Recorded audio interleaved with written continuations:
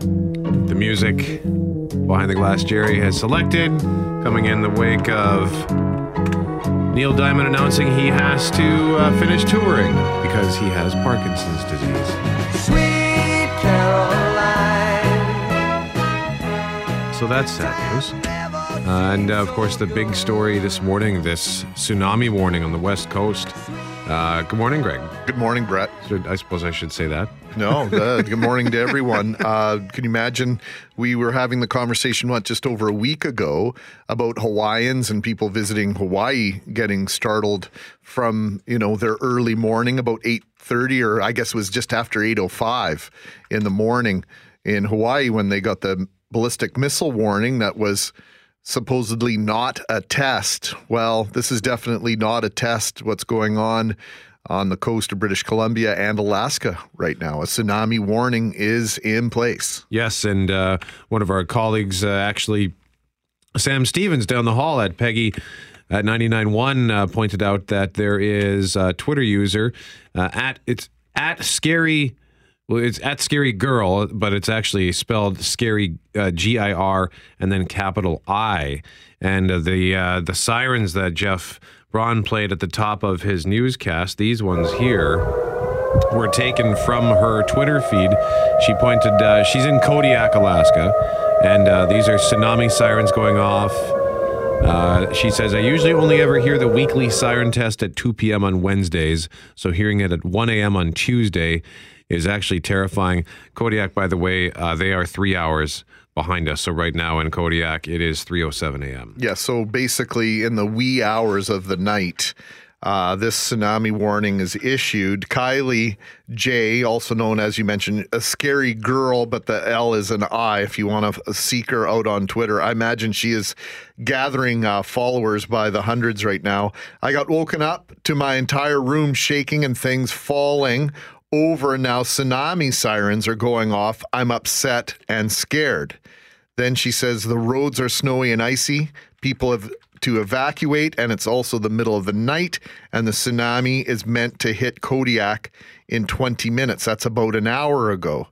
I feel like a news reporter, but tweeting all of this, a lot of people asking, in the middle of something like this, why are people on social media? This is why she's on. I feel like a news reporter, but tweeting all of this helps me feel less upset, less nervous. And then she adds that she heard helicopters over her house, tsunami sirens still going strong.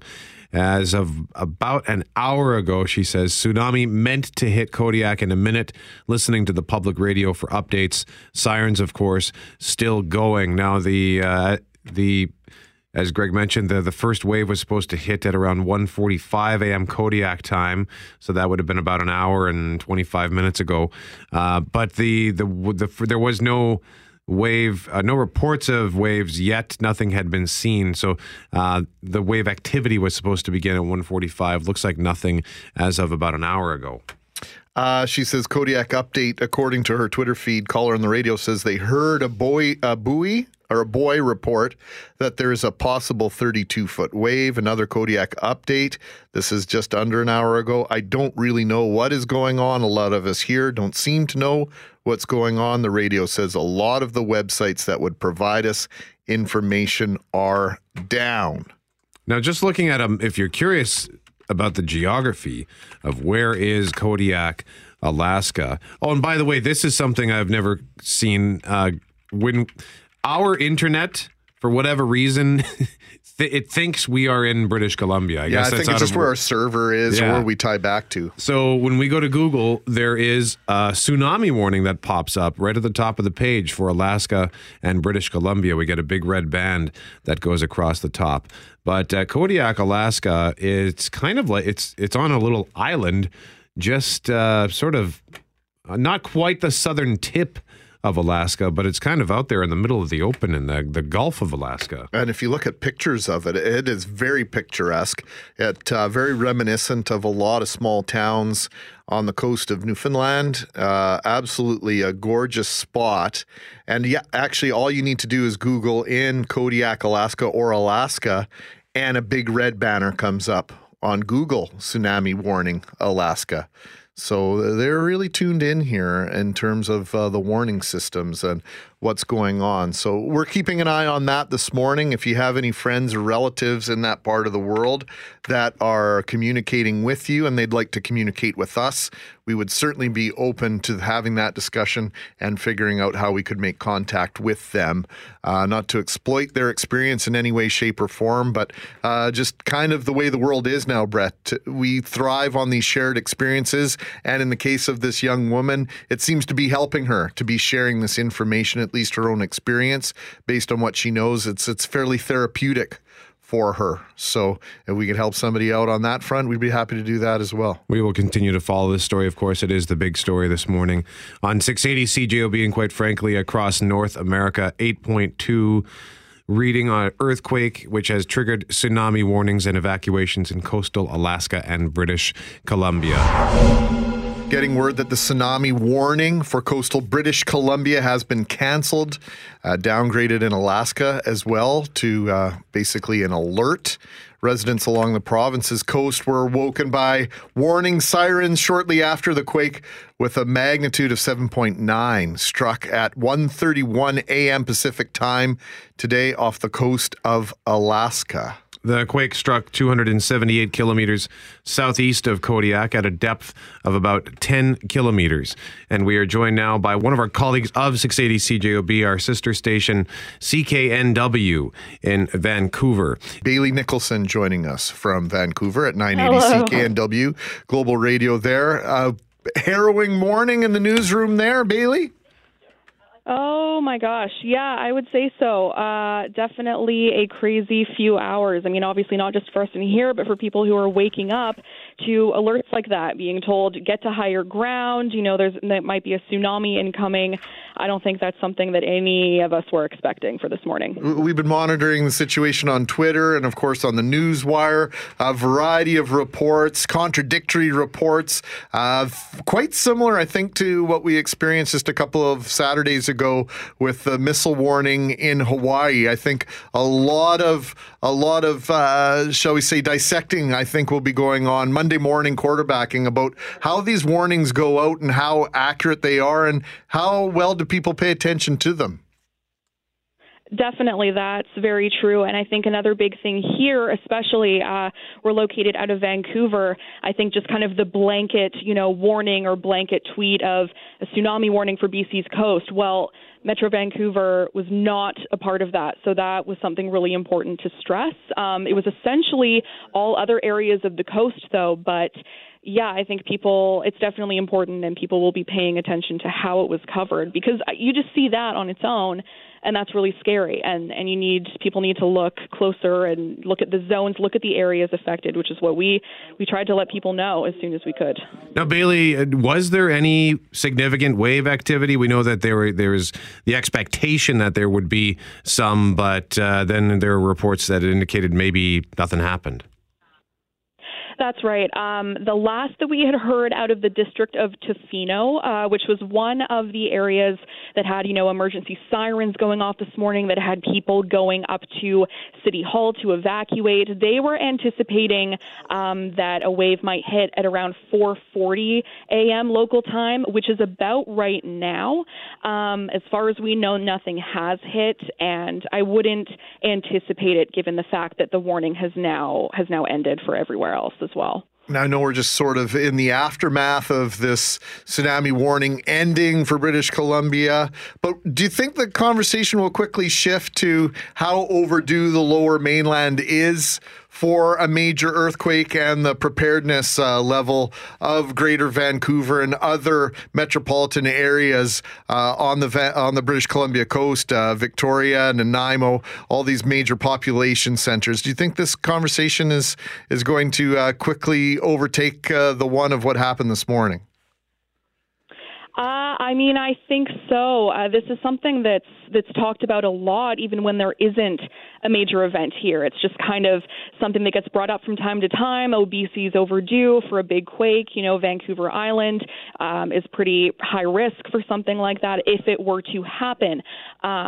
Given the fact now that this morning there was a major event, I think that's definitely going to dominate part of the conversation was how ready are people for that, and kind of what measures were taken when we were expecting a wave to potentially hit.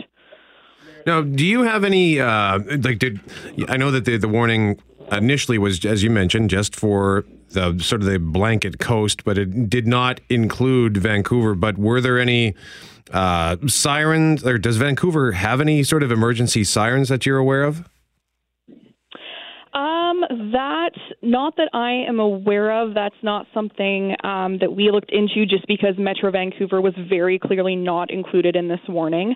So that would definitely be something to look into. But it was essentially everywhere else, aside from maybe East Vancouver Island and here in Metro Vancouver and Greater Vancouver. So, but I know, that Vancouver Island is always discussed as kind of like the biggest target for stuff like this, that just the coastal area there is going to be hit the hardest. And I think we definitely saw that in this warning that might be the case because so much of the island was affected by the warning and was like the last area to have the warning end.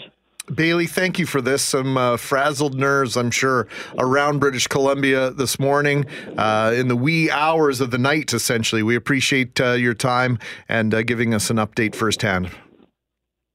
No problem. Thanks, guys. All Bailey right. Nicholson from CKNW in Vancouver. Mackling and McGarry, along with Shanley Vidal, Kelly Moore, Jeff Braun, and of course, behind the glass, Jerry, gathering around the dinner table, in a sense. A Winnipeg restaurant is biting back after a few San Jose Sharks players recently called Winnipeg the worst place in the NHL to visit. Our friends at Silver Heights Restaurant will be adding shark bites to its menu in honor of the Winnipeg Jets' return to San Jose. The main ingredient is, of course, shark. Now, so today we're having coffee talking about what exotic foods have you ever tried or want to try? Now, this particular fish that they are serving this evening is something called BC's spiny dogfish, which is a small species of shark, and he says they only ordered in one, so it's basically you're just going to get a bite when you go in. But still, that's pretty cool. Sounds delicious, spiny dog. Yeah, when you put it that way, Jeff. What a horrible name for a fish. Yeah. Well, why don't we start with you, Braun? No, I don't eat weird stuff. Never? Nope. I'm picky. I don't eat ketchup and mustard. So. What? Yeah, I'm a plain Jane. No condiments. I've been out for lunch with... Yeah, and you hear me ask for a plain cheeseburger, please. Yeah, I guess so. Yeah. Okay. It's way easier to wash dishes afterwards, too. I think that's the impetus for you. I still think he's Quite too frankly. cheap to buy either.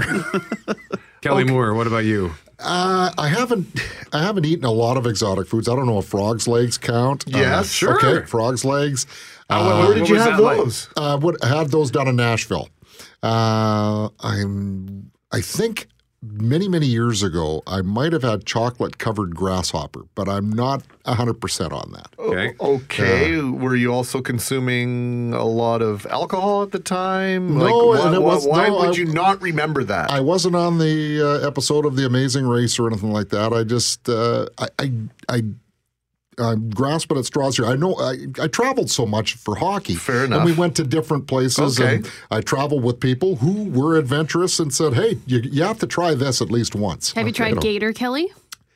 No, I haven't, but that sounds good. Yeah, my boyfriend loves it. He says it tastes like chicken. Oh, there you go. That's the Then fallback why not just position have on all chicken? these things. I know. It always tastes like chicken. Well, what's the most exotic thing you've eaten, Shanley? You took us down this road somewhat. I'm hoping you have a good story because I sure don't. Well, I have actually tried bite of shark. Yeah. I got Spiny dog? I don't know what it was. I got bullied into it. It was at a Chinese restaurant. I've You eaten. got bullied into it? I've eaten octopus. I've accidentally eaten venison when I didn't know what it was. What is venison? Deer. Deer meat. She's going to cry. Don't say that. Bambi. The worst thing, but what is on my list to try is, and I haven't got around to it, is jackfruit. Jackfruit. The room goes silent. Yeah, I've had jackfruit. Yeah, have you tried it, Jerry? Yeah, I have. Yeah, It's a very meaty fruit. Yeah, and a lot of people talk about making pulled pork out of it, and it's a type of fruit, and it's like a very big fruit. Then you can buy it portioned out into cans at a lot of ethnic stores, and you can put it in a slow cooker, add some like special sauce, and it tastes very meaty. Not that I'm necessarily looking for a meat taste. And durian, I've always seen it at the grocery store, and I've never been brave enough to buy one. It's like the big oblong spiky fruit. Oh yes, I think it's an Asian fruit, and yeah, it's if you ever see it in the store. I don't know what to do with it. Yeah, it looks like if you even touch it, it's very hard and it has these pointy kind of thorns. I think it's is it from the Philippines? Oh, I'm not sure. I just know that it's an Asian fruit. But Right now, everybody's horrified, Googling. Greg. And apparently it's really stinky as well. Supposedly, I've heard that the didn't know stinkier that. the better the fruit. I can't remember. Every single thing about this fruit sounds like it's yelling at the world, "Don't eat me! Don't eat me. Yeah, it really. How does one discover it? Because when you look at it, it's like picking up a porcupine, but with stronger thorns. Interesting you should mention porcupine. Okay. Oh, no. Yes, Reese texted us at 204-780-6868. Porcupine for me, kind of like duck, oily and stringy. Ugh. Yeah. Wow. I don't want to know how you acquired the porcupine, Reese, but we'll go with that. Mick says venison is delicious. Now, on that subject of venison, Shanley, when you learned that it was in fact deer, because you had a very visceral reaction with us, you couldn't even explain what it was. So, would you have been okay with it if it was just regular cow? That's a good question, because the time I ate it, I was like transitioning away from meat, right? Okay. Yeah. And so What did you think it was? I didn't know. I was still kind of eating regular meat. I was in Taiwan, and I was told I want to order just plain spaghetti, and the people I was with wouldn't let me. They were like, "Oh, you're in other country. You have to try something different. Try something you've never had before." And so they ordered this for me, and I didn't know what venison was. I wasn't that cultured yet. Well, this whole thing reminds me of a segment in Dennis Leary's. He had a comedy special called No Cure for Cancer back in the early 1990s. His song A-Hole was sort of spawned from that. Mm-hmm. And he has this bit where he's talking about loading different animals in different, either on a truck or you're free to go. And there's one where he says, "What kind of animal are you?" "I'm an otter." "And what do? "I float around on my back and do cute little human things with my hands." Aww. "You're free to go." and then the next one comes along. "What are you?" "I'm a cow." "Get on the truck." You're a baseball glove. Get on the truck. Oh my. Why do I have a feeling that behind the glass Jerry has a long list of exotic things that he's tried? I don't know if it's a long list. I've had sweetbreads. I don't recommend them to anyone. What? Oh, I think I know what those are. It's Sweetbreads? Sweetbreads, yeah. It's basically organ meat, either from the thymus or the pancreas of an animal. Why do they call it bread? I don't know, and To it's not, trick and it's you. not sweet either. So Sweetbread is a culinary name for the thymus, also called throat, gullet, or neck sweetbread. Yum. Or the pancreas. And so on and so forth. Yeah, it even looks gross. yeah, it tasted gross too. Great word. Great Everybody's title. eating breakfast right now. Thanks, guys. Sweetbreads, not sweet, not bread. I've also ostrich. Used to actually be one of my favorite red meats. Tastes like chicken. No, it tastes like a sweet beef. Really? Okay. Oh. Yeah. I had a chef friend who, for my birthday every year, would make me roasted ostrich. 'cause I Now, liked it so much. our good friend Tim, who listens loyally every morning, says, guys, porcupine is one of the only wild animals you can eat raw. Interesting. I'm not sure why that is. I just tried rattlesnake sausage from another loyal listener in Sedona. It was really good. We also lived in Ecuador, where I tried guinea pig and a bunch of weird fruits. The little guy didn't taste like chicken. I think the weirdest thing I've ever had to eat is shark fin soup. Oh, yeah. When it was at a Chinese wedding, and it was at a dim sum place. I believe it was the Kum Kun Garden. Yep. That's on King Street. Yeah. And this was going back over a decade now. And it was the strangest thing I've ever eaten because it looked like the liquid was clear. It was like a jelly almost, or a gelatinous, and it looked like I was eating a bowl of hair. To be quite honest, it looked gross, but it tastes. So trying to convince myself to consume this was a challenge unto itself. But everyone at the table said, no, you got to try it. Just try it. And I tried it, and it was delicious. And I feel bad saying that because I think it's one of those. I'm not even sure if you can order that anymore because I think it's unethical, illegal. I don't know, all that stuff. Yeah. Well, people tell you have to try something, you guys. You don't have to try something. You're grown-ups. You can just make your own decisions. Well, don't buckle under the pressure. Just put a little ketchup and mustard on it. You flip the bowl into their face and say, you don't tell me what to do. Flip the bowl into their face. Oh, This nice. has escalated quickly. Man, oh man. I would say, though, that, if you trust the individuals that you are with, then close your eyes. That's what I did. I closed my eyes before I ate, so I couldn't see, had no preconceived notion other than the taste. Yep. And that worked. You mentioned also the chocolate-covered grasshopper. I remember trying cricket here on, was it with you, Greg? I remember hearing that on air, Yeah, the bag of the protein? salted crickets. Yeah, they're actually pretty tasty. So Because you can get the powder. It's ground up into powder, isn't it? Well, this one was an actual cricket. It was just a fried cricket. It was like a salty snack. What was his name, Buddy Holly? No. Sure. Jiminy. When you wish upon a star, your dreams come true. Oh, your feet's too big. Don't want you 'cause your feet's too big. Can't use you 'cause your feet's too big. I love you 'cause your feet's too big. Strange reason to love someone because your feet are too big. Mackling McGarry on this Tuesday morning at Behind the Glass Jerry, finding all the relevant music to get you through the day. One Canadian man says he has collected enough evidence to not only conclude Sasquatch is real, he's going to California to have Sasquatch declared a recognized species. Let's take a listen. G'day, my name's Todd Standing. I am the man who takes people out into the field and has them either live interact with or eyewitness a Sasquatch. Done it with the best in the world.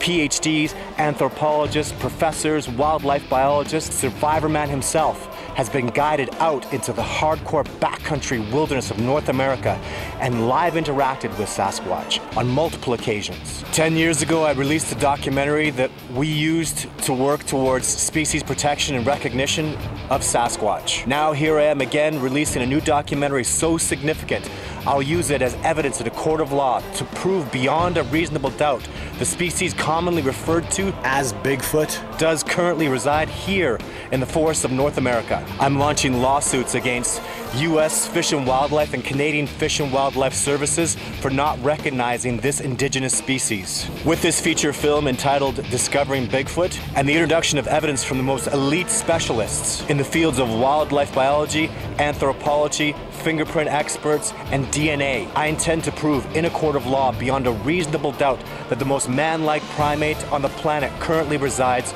right here in the forests of North America. You saw Harry and the Hendersons, right, Brett? Of course. Well, that shouldn't have been enough. That's enough proof, right? That Bigfoot's real? Well, why this charade? Yeah, he looked completely real. Yeah, for sure. 100% buy it. Yeah.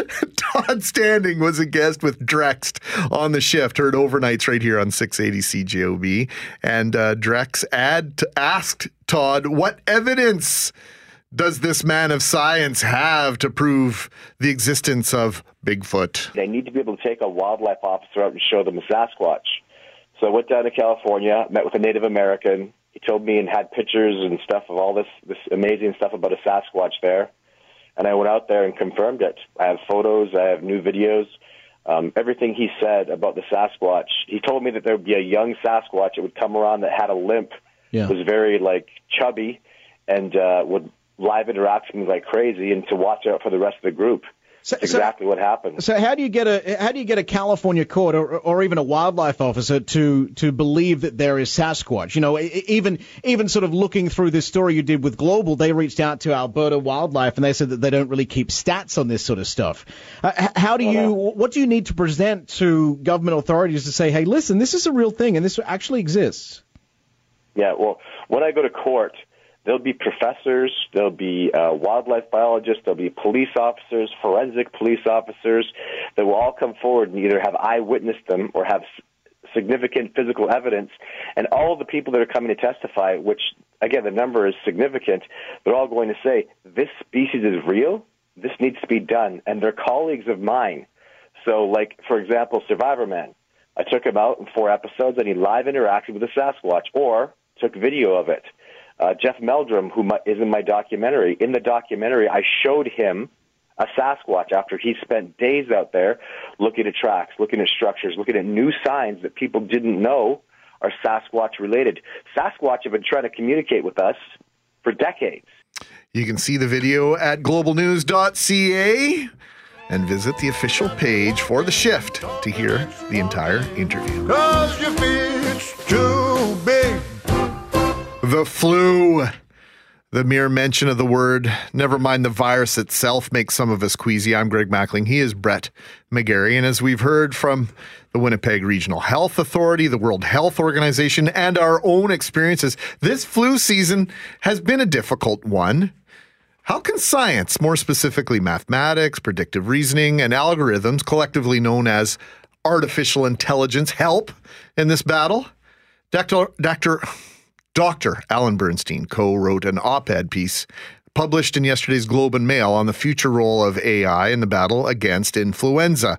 Dr. Bernstein is in Winnipeg to receive the distinguished Henry G. Friesen International Prize in Health and visited Albrechtsen Research Center at St. Boniface Hospital.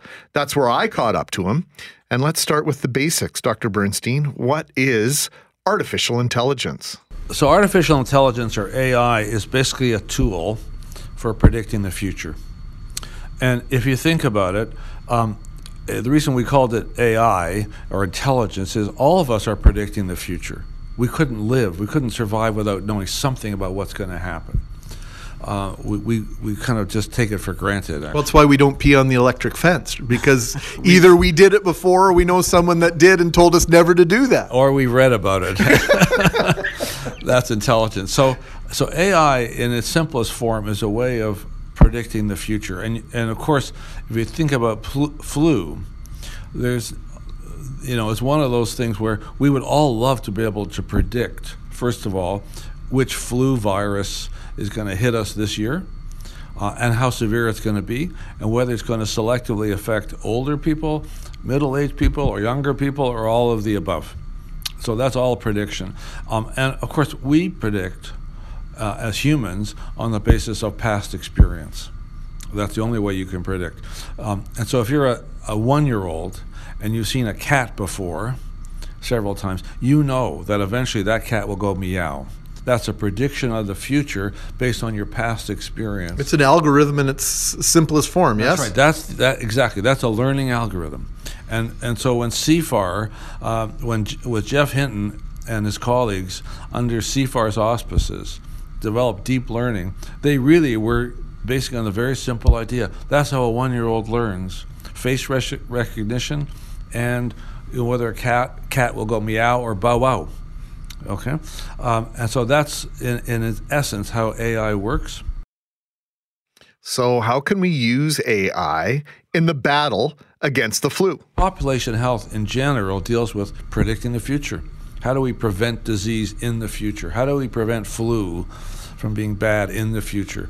And so this was a meeting of minds between the AI community and the population health community, discussing in general and in particular with flu, what are the challenges and opportunities of combining those two? And so I think that we will see over the next decade, let's say, 2 huge advances in flu science. One is the application of AI to more quickly predict what kind of flu season it's going to be. And we had a great discussion there because you can quickly predict things. This is really far out from social media. and for looking at the number of cancellations, for example, of airplane reservations. Because people who have flu tend not to cancel, who are sick. Or you'll see in social media, you'll see the word fever come up more often. And so if you have an algorithm that can detect that, you go, oh, if flu season's happening, it's a bit earlier than normal, let's say, or the media, the Facebooks or the tweets are for more older people, must be effectively way before public health agencies conventionally or traditionally would pick that up. So AI allows you to do that. So that's one kind of arm of it all. The second arm of it, of course, it would be great to have a universal flu vaccine. It didn't have to be re-engineered every year, depending on what strain of flu is hitting us. And there's a lot of research, both here in Winnipeg at the microbiology labs and around the world, on trying to identify the vulnerability of the flu virus so that we can develop a flu vaccine and produce it faster. Because right now we have two things against us. We don't know what flu strain is going to hit us this year, and it takes time to scale up and produce it. And so that's why, this year, for example, the estimate is that the vaccine is only 10-20% effective, and it was produced late. So, and it was late to be detected. So, AI and these other universal vaccines would be, I think, a sea change, as I said. So it's an interesting time right now. That's the voice of Dr. Alan Bernstein. He's in Winnipeg this week to receive recognition for his work as a molecular biologist and, in particular, research surrounding cancer. And I'll visit with him and share the part of the conversation I had about that research on the Health Report coming up on Sunday, a production of St. Boniface Hospital Foundation. Brett, amongst Dr. Bernstein's lengthy list of credentials, first president and CEO of the Canadian Institute for Health Research, a member of the Royal Society of Canada, officer in the Order of Canada, and he's also an honorary citizen of Winnipeg. He had that honor bestowed upon him by former Winnipeg Mayor Glenn Murray. 1, 2, 3. I'm Brett McGarry. He's Greg Mackling, and she is Shanalee Vidal. It's time for Three Things with Shanalee Vidal, and today it's three things that have to do with awards. Hi, Shanalee. Good morning, Brett. Good morning, Greg. Good morning, SLV. So obviously the first one is the big one. The Oscar nominations just came out, as you heard Jeff Braun mention. They are trickling in. They are slowly trickling in. It's really fun to watch them just come in so slowly. And Brett is going to do some Googling for us. And I think the nominees are complete. Are they complete? They're complete. Yeah. And so Brett is going to find out how many times Meryl Streep has been nominated. Okay, I have the answer, so I'll wait for my cue. So anyways, I want to talk to you about the Canadian side of the that's Oscars. A good way to look at it. Yeah, so Christopher Plummer, supporting role in All the Money in the World. That's the one where he replaced Kevin Spacey, of course. Yeah. So his supporting roles earned an Oscar nomination. That's unbelievable. The Breadwinner, based on the novel by Canadian author Deborah Ellis, is also nominated for Best Animated Film. Congratulations to her. Other Canadians announced this morning during the nominations announcement included production designers Dennis Gassner and Paul Austerberry and costume designer Luis M. Sakura. Gassner worked on Blade Runner 2049, while Austerberry and Sakura are nominated for The Shape of Water. And speaking of The Shape of Water, yes, that film is leading the nominee pack, and that's kind of what people were expecting. It has 13 nods. And of course, we're going to talk more Oscars later on in the show with the Couch Potatoes. Hopefully it's not an unlucky 13, because by all accounts, this is a spectacular, very special film. And so it'd be unusual. I haven't seen it yet, but it's on my list. It's one of those, I have to see it before March 4th. Yeah, well, that's probably a good plan. Yeah. And it's Jimmy Kimmel hosting again this year. Okay. Oh, wow. Okay. Yeah. They brought Jimmy back. I Good. didn't know that. And so, Brett, did you have an answer? Meryl Streep has been nominated, including this year's nomination for her role in The Post. She has been nominated for an Oscar 21 times. Since 1978, her first nomination was The Deer Hunter, Best Supporting Actress. She has won 3 times for Kramer versus Kramer in 1979, Best Supporting Actress. And then Best Actress in 1982 for Sophie's Choice. And then 2011, The Iron Lady. She always says she is the most, I can't remember how she puts it, and Jeff Braun remembers, but she likes to say she's the most prolific Oscar loser in history. because she gets nominated all the time and loses, right? Oh, yeah. We feel really sorry for you, Meryl. It's like, just enough. Enough. Let somebody else have a chance. Give her a Lifetime Achievement Award, and then there's a cutoff. You're not allowed to be nominated any longer, and we're just going to move on. Fair enough. But then who's going to have the fun of beating Meryl Streep? Oh. You see what an honor that is. You beat out Meryl Streep. You must be really good. All right, that's a good point. You see? Shelley Vidal's Cold Black Heart, looking at things in a different fashion. You see, and now, so now we talked about the Oscars, and of course we talked about all the good acting and good filmmaking. And so what goes hand in hand with the Oscars is it makes us think of the bad acting out there. Because the day before the Oscars come out, which was yesterday, yes, we hear about the Golden Razzie nominations. All right. I didn't know it was Golden Raspberries. I always knew them as the Razzies. The Razzies for short. Okay. It's going to be the 38th annual Razzie Awards. They're happening March 3rd, so the day before the Oscars. And so those nominations for the Mock Awards show have come out, and the publicity announcement says, simply defined, Razzie hazardous waste is material with properties that make it dangerous or capable of having a harmful effect on human health or the environment. And so this year's Razzies see the latest Transformers movie being nominated in every category except for one, which is Worst Actress. Okay. While 50 Shades Darker is included in 7 categories, including Worst Picture. Okay, could have predicted that, I think. Jennifer Lawrence's performance in Mother. I'm trying to do the exclamation mark there. Yeah, it's part of the title, so you're obligated to do that. Has been recognized in the Worst Actress category. Really? I saw that movie and I was really confused. It just left me, I kept thinking about it. I don't think I enjoyed it. It just left me disturbed and I just left me confused. And I didn't like it, but then I couldn't stop thinking about it. So it's an odd film. Okay. I'll skip it. Tom Cruise's performance in The Mummy has been nominated for Worst Actor and nominated for Worst Picture. Baywatch. Yes. It has The Rock in it, though. Yeah, exactly. I must watch it. It's still on my list. The Emoji Movie. Brutal. Terrible. 50 Shades Darker, The Mummy, and Transformers, The Last Night. Oh, come on. Shocker, how can you vote against a Transformers film? Very easily. Yeah, those movies just get increasingly worse. How can they get worse? Like the premise, really? Apparently they can. Oh. Evidently. It's because Michael Bay is involved. And as much as I enjoyed some of Michael Bay's earlier films, they just get worse and worse. These Transformers movies are always too long. Like the fourth one, I think, was 2 hours and 45 minutes. You're not making Schindler's List 2. You're making a Transformers movie. Like, keep it under 2 hours. Let's just see some big robots beat each other up and get out. So this last one, The Last Night, involves Transformers coming from another planet. So it just gets bigger, right? Neighborhood, city, country. Now the whole world is under siege. Yeah.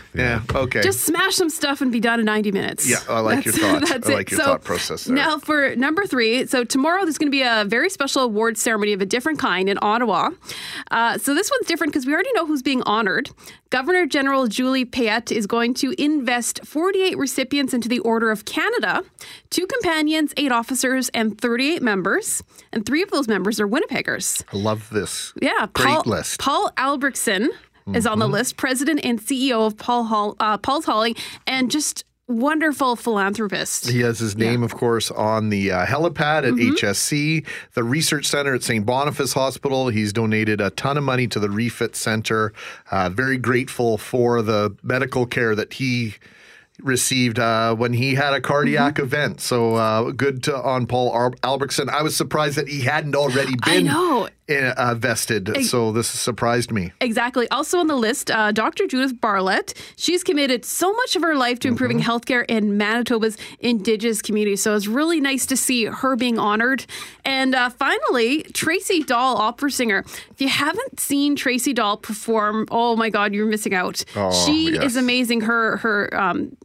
She's a soprano, and it's almost this kind of perfect pitch she has. And she's performed with like pretty much all of the major opera companies in Canada. She is world renowned and one of our national treasures in the arts communities. Yeah, congratulations to all 3 of those Manitobans. And for a little treat, actually, I was looking at the whole list, and Mike Myers is being invested into the Order of Canada as one of the officers. Cool. Yeah, very cool. That's what do you say to that?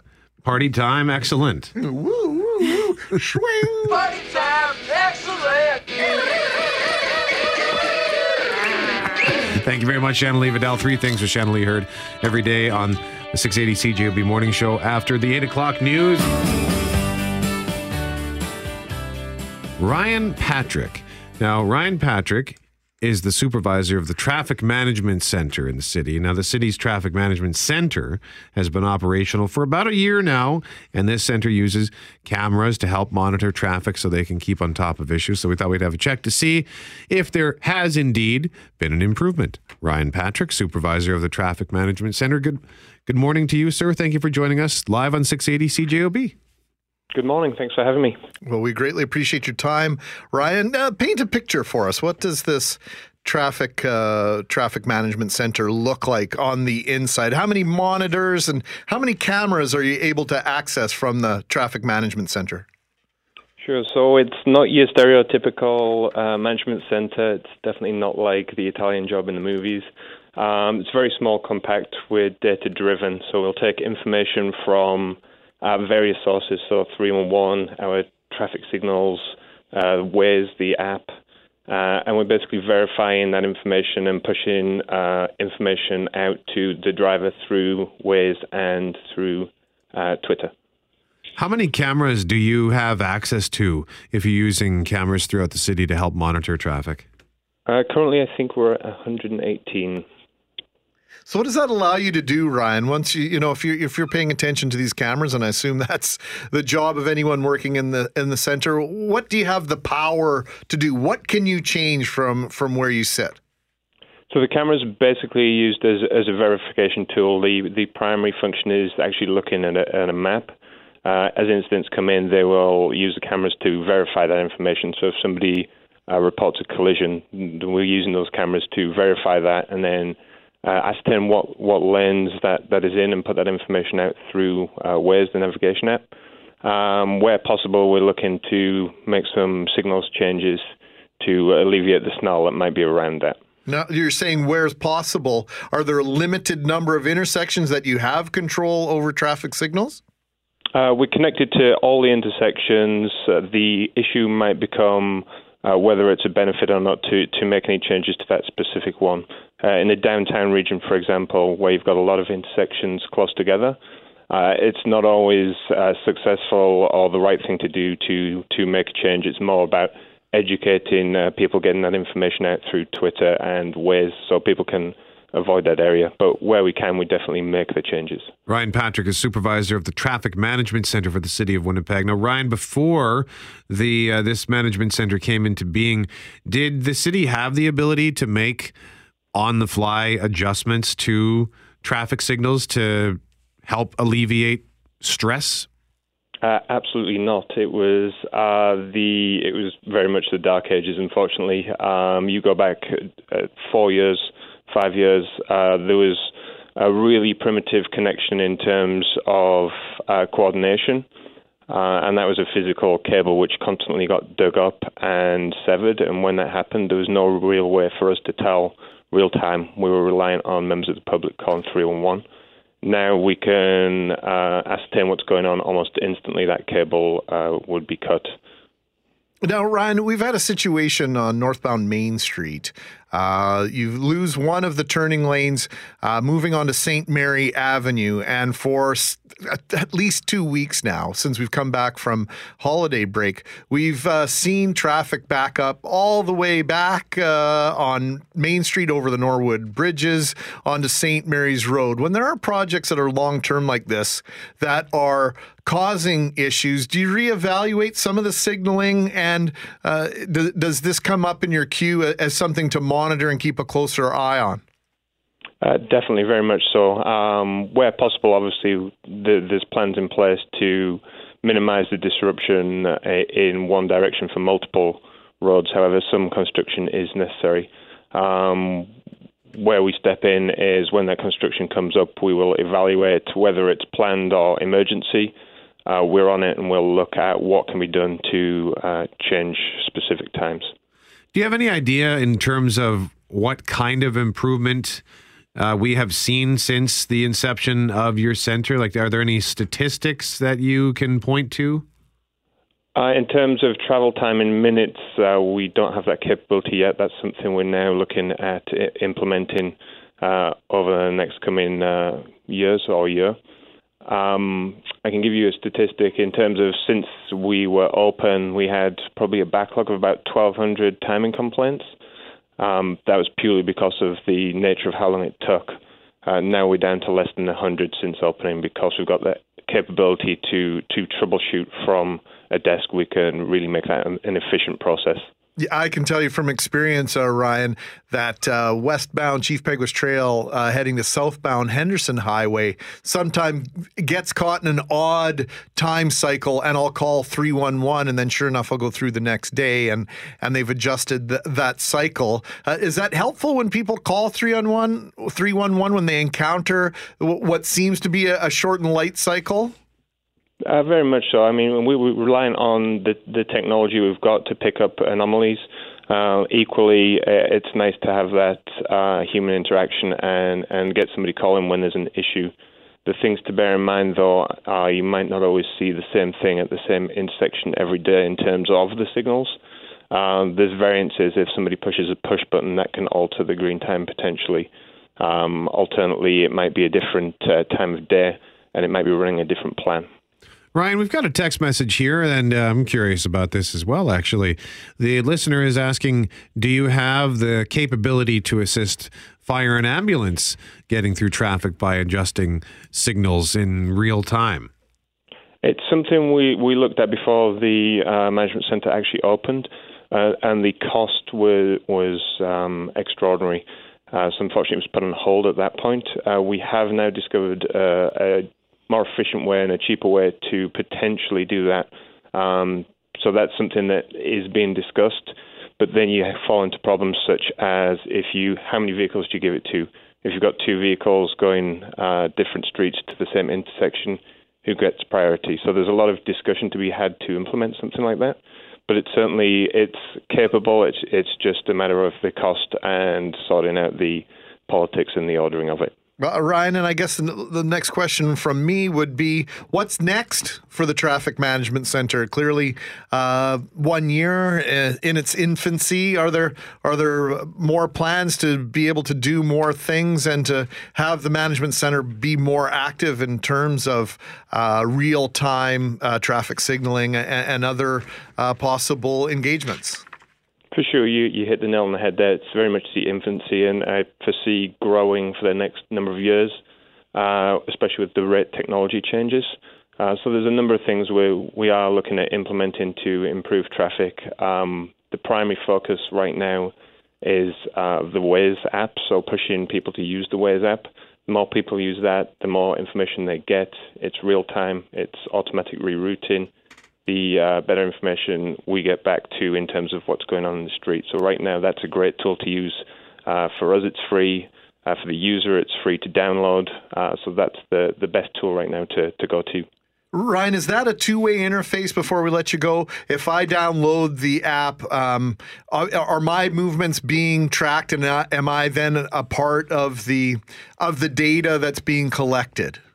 No. So the Waze is very much prides themselves on the privacy aspect, so it's very much anonymous. You can report incidents, and we will see those incidents in our feed.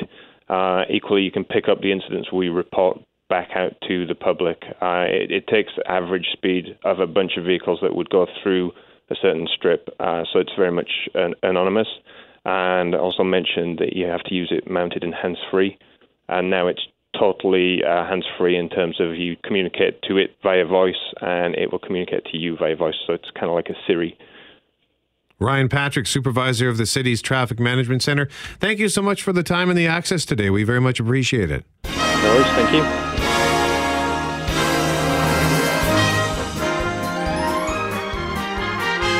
Coach Potatoes, Brett McGarry, Jeff Braun. Whoa. Don't call me Jeff Braun. Call me by your name. Oh, I see what he did there. I was playing Brett's game. He didn't even get it. Yeah, no, it's one of the nominees. Call Me By Your Name is the name of the film. I'm stepping out now because I can't play this game. No, but I'm glad that you had that reaction because just very quickly, this is part of the problem with the Oscars. Because, for people who aren't as avid fans like me and like we are, for just kind of casual movie fans, a movie like Call Me By Your Name is probably one they never heard of, right? Yeah. And now that it's been nominated for an Oscar, it might, get a few people to go out and see it. Should I go see it? Yeah. It hasn't opened here yet, but once it does. All right. Yeah, it's just finally starting to get rolled out, I think, on a wider basis. It's been playing very limited release for like 3 months, but I think this will be the push that it needs. Okay, so I know you were alluding to some of the nominees. The Best Picture nominees include... Jeff Braun, go ahead. Call Me By Your Name, which you mentioned. Darkest Hour, Dunkirk, Get Out... Yeah. Lady Bird, Phantom Thread, The Post, The Shape of Water, and 3 Billboards Outside of Ebbing, Missouri. And how many have you seen? 5. Which ones? Shape of Water, The Post, Lady Bird, Get Out, and Dunkirk. Okay. Now you guys both got some work to do. You both sort of cheered when Get Out was announced. Yeah, it's a horror movie. Does this surprise you that it would get this type of recognition? I get the closest thing that's come to a horror type movie being nominated. Last one, anyways, would have been Silence of the Lambs. Probably, yeah. Or I guess The Sixth Sense did too, right? So, yep, that's true. It's rare that something like this gets nominated, and it was such a fantastic movie. So it's just it is actually something fun that gets nominated. And it has some important things to say on the quote-unquote post-racial America. It's a biting satire, and it's just a creative, innovative film. I've never quite seen anything like it. And along with it and Dunkirk, I guess, would be the 2 most popular films that were nominated. I guess The Post has done all right, too. But 3 Billboards Outside Ebbing, Missouri, this is sure to have a bounce back or to Did gain not some get momentum. nominated for Best Director. What's it is that? very rare that a movie gets a Best Picture nomination, not a Best Director nomination, but still wins. That seems a little odd, right? Argo did it, but... I knew they did it. Maybe it didn't get nominated because the director of Lady Bird got nominated after getting ignored at the Golden Globes. Greta Gerwig, along with Jordan Peele and The Shape of Water's Guillermo del Toro. So right there you have a woman, an African-American, and a Mexican guy getting nominated for Oscars, and that doesn't happen every day.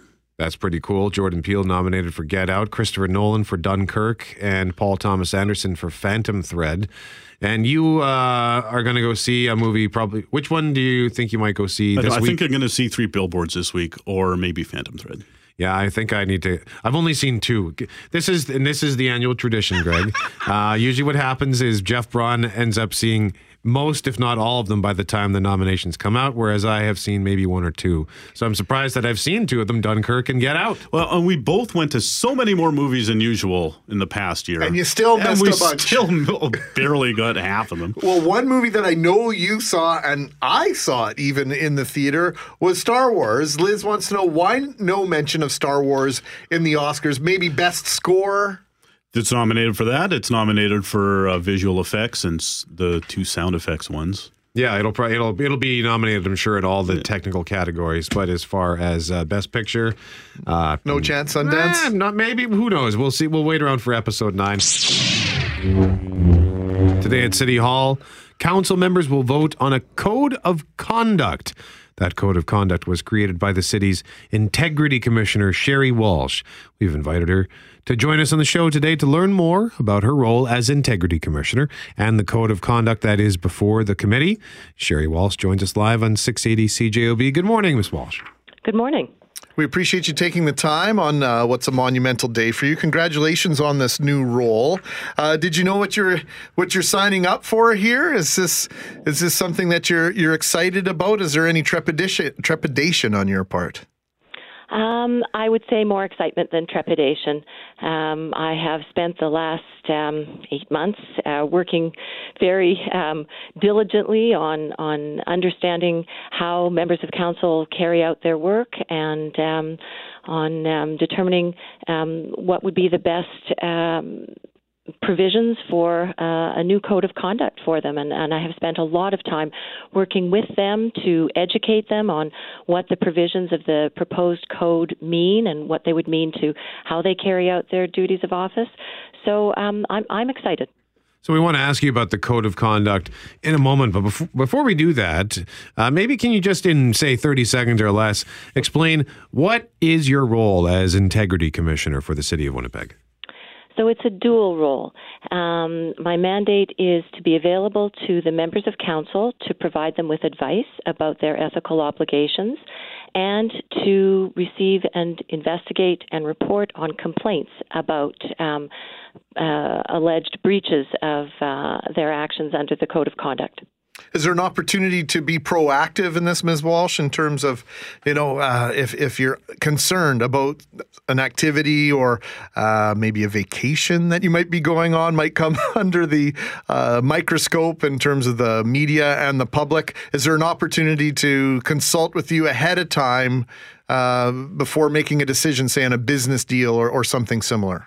Well, you've very smartly identified what I think is the most important aspect of this role, and that is the advisory role. And why that's important is because of that notion of being proactive. The point is to prevent breaches of the Code of Conduct before they take place. And so that really is what I view as the most significant aspect of this role. And, since taking on the position last April, members of council have been contacting me on a regular basis to seek my advice about matters. Can they accept a certain gift? Can they, undertake certain fundraising activities, that sort of thing. And I really hope that will continue, because that is, I think, the most important role for the members of council and for the city. Sherry Walsh is the City of Winnipeg's Integrity Commissioner, and your code of conduct for city councillors that you've drafted goes before the Governance Committee today at 1 o'clock, sets out 10 rules of behavior. Can you talk about what some of those rules are? Sure. So the rules relate to use of confidential information, conflicts of interest, acceptance of gifts and benefits, use of influence, use of city resources, election-related activity, conduct regarding staff, and respectful conduct and harassment or anti-harassment provisions. So those are the basic rules, and a rule against reprisal for anybody who might file a complaint under the code. And then this new code has a whole mechanism for filing a complaint and for the Integrity Commissioner to investigate that complaint if it meets a certain threshold. And if the Integrity Commissioner finds there's been a breach of the code, to report on that publicly to council. The code also has sanctions set out in it that can be recommended to council to impose if they find that there has been a breach. So all of that is new for the city. So those punitive powers or those punitive repercussions that a councillor might face, they're laid out ahead of time in terms of this code of conduct, or are they at someone else's discretion? Is there someone, yourself perhaps, or someone else that can lay down some rules or some punishment if these rules are ignored, disobeyed, or sidetracked somehow? Yeah, no, that's an excellent question. The sanctions for misconduct are specifically outlined in the code under the heading enforcement. As a matter of fairness, members of council need to know what they might be, held responsible to do, how they might be sanctioned if they, fail to meet their ethical obligations. So those sanctions are set out. And so it would be up to the Integrity Commissioner to make recommendations in their report to council, but it's council that has the responsibility to actually impose the sanction. What are some of the sanctions that councillors might have to be aware of? That they be reprimanded publicly, that they be required to make a public apology, to return a gift or benefit, that they be removed from a committee, or that the mayor might remove them as chair of a committee. There are no financial sanctions, because to do that we would need a legislative amendment. Now, you mentioned that your primary role is that of an advisory role, but have there been any instances yet where you've spotted behavior that was questionable and you had to step in to rein somebody in? Well, I don't think I would comment if I had, but No, I haven't seen anything of concern. What tools are at your disposal, Ms. Walsh? Or have you got far-reaching resources in terms of human resources, financially? Like, we're seeing what's happening in the United States with the Mueller investigation, obviously a gigantic situation investigating the conduct of individuals now in part of the American government. There's money involved. There's time. There are human resources involved. Have you got budget constraints, or have you got some things at your disposal if you wanted to launch an investigation? So, once the new code is passed, then I will be empowered to accept complaints and investigate them. And the city has passed a budget that includes my work in that regard.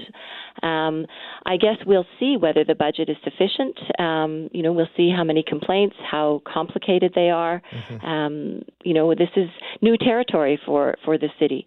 In terms of other tools, I don't have any power to compel someone to meet with me or, to subpoena someone to give me records. All I can do right now is ask someone. And I suppose if I ask someone to meet with me and they don't, then I can write that in my report, and so that will be publicly known. But ultimately, I would like to see legislative changes that would give the Integrity Commissioner that kind of power to subpoena witnesses and documents. So do you see this evolving over time then, Ms. Walsh, in terms of the powers, and have the rules been written as such that they're easily amendable? I do see this evolving. I don't know that the rules have to be amended. What I would like to see, is an opportunity for expanded powers, and that would be something that I'll be working with the city on in terms of the city requesting further legislative changes from the province. But the rules that are set out in the code have been designed to cover a variety of possibilities, and certainly if necessary, if something doesn't work or we need to change something, there is always that possibility to amend. And I see that it's been 24 years since the last code of conduct took effect. That strikes me as kind of odd that it's taken this long to be updated. Is that odd to you? Well, I really commend the members of council for focusing on this issue and pushing the matter forward to have this new accountability and ethics framework, which includes having an integrity commissioner and a new code of conduct. This is still a relatively new area of political law, if you will. Toronto first hired an integrity commissioner in 2004. So, and now you're seeing many more integrity commissioners being installed across the country. And now it's mandatory in Ontario for every municipality to have at least a contract to have someone available to act as an integrity commissioner. So this is, I think Winnipeg is still, on the leading edge of where these issues are going. One last question for you, Sherry Walsh. If you rattled the wrong cages or rustled the wrong feathers or ruffled the wrong feathers, who can get rid of you? What is the process to get rid of Sherry Walsh from her position? I have a contract. So I have a 2-year term that can be renewed up to 5 times. So that provides a fair bit of independence and security because I can only be fired if for incompetence. And I assume it would have to be by a vote of council. So council is the answer, but right. They can't just do it on a whim. Okay, so it'd be a vote of council to say goodbye to Sherry Walsh, as we're going to do right now. Okay, thank you very much. Congratulations once again, and we really appreciate the look at this new role. Very informative. Thank you. Thank you. Thanks to Behind the Glass Jerry, Shanalee Vidal. I'm Brett McGarry. He's Greg Mackling. Thank you for listening to 680 CJOB.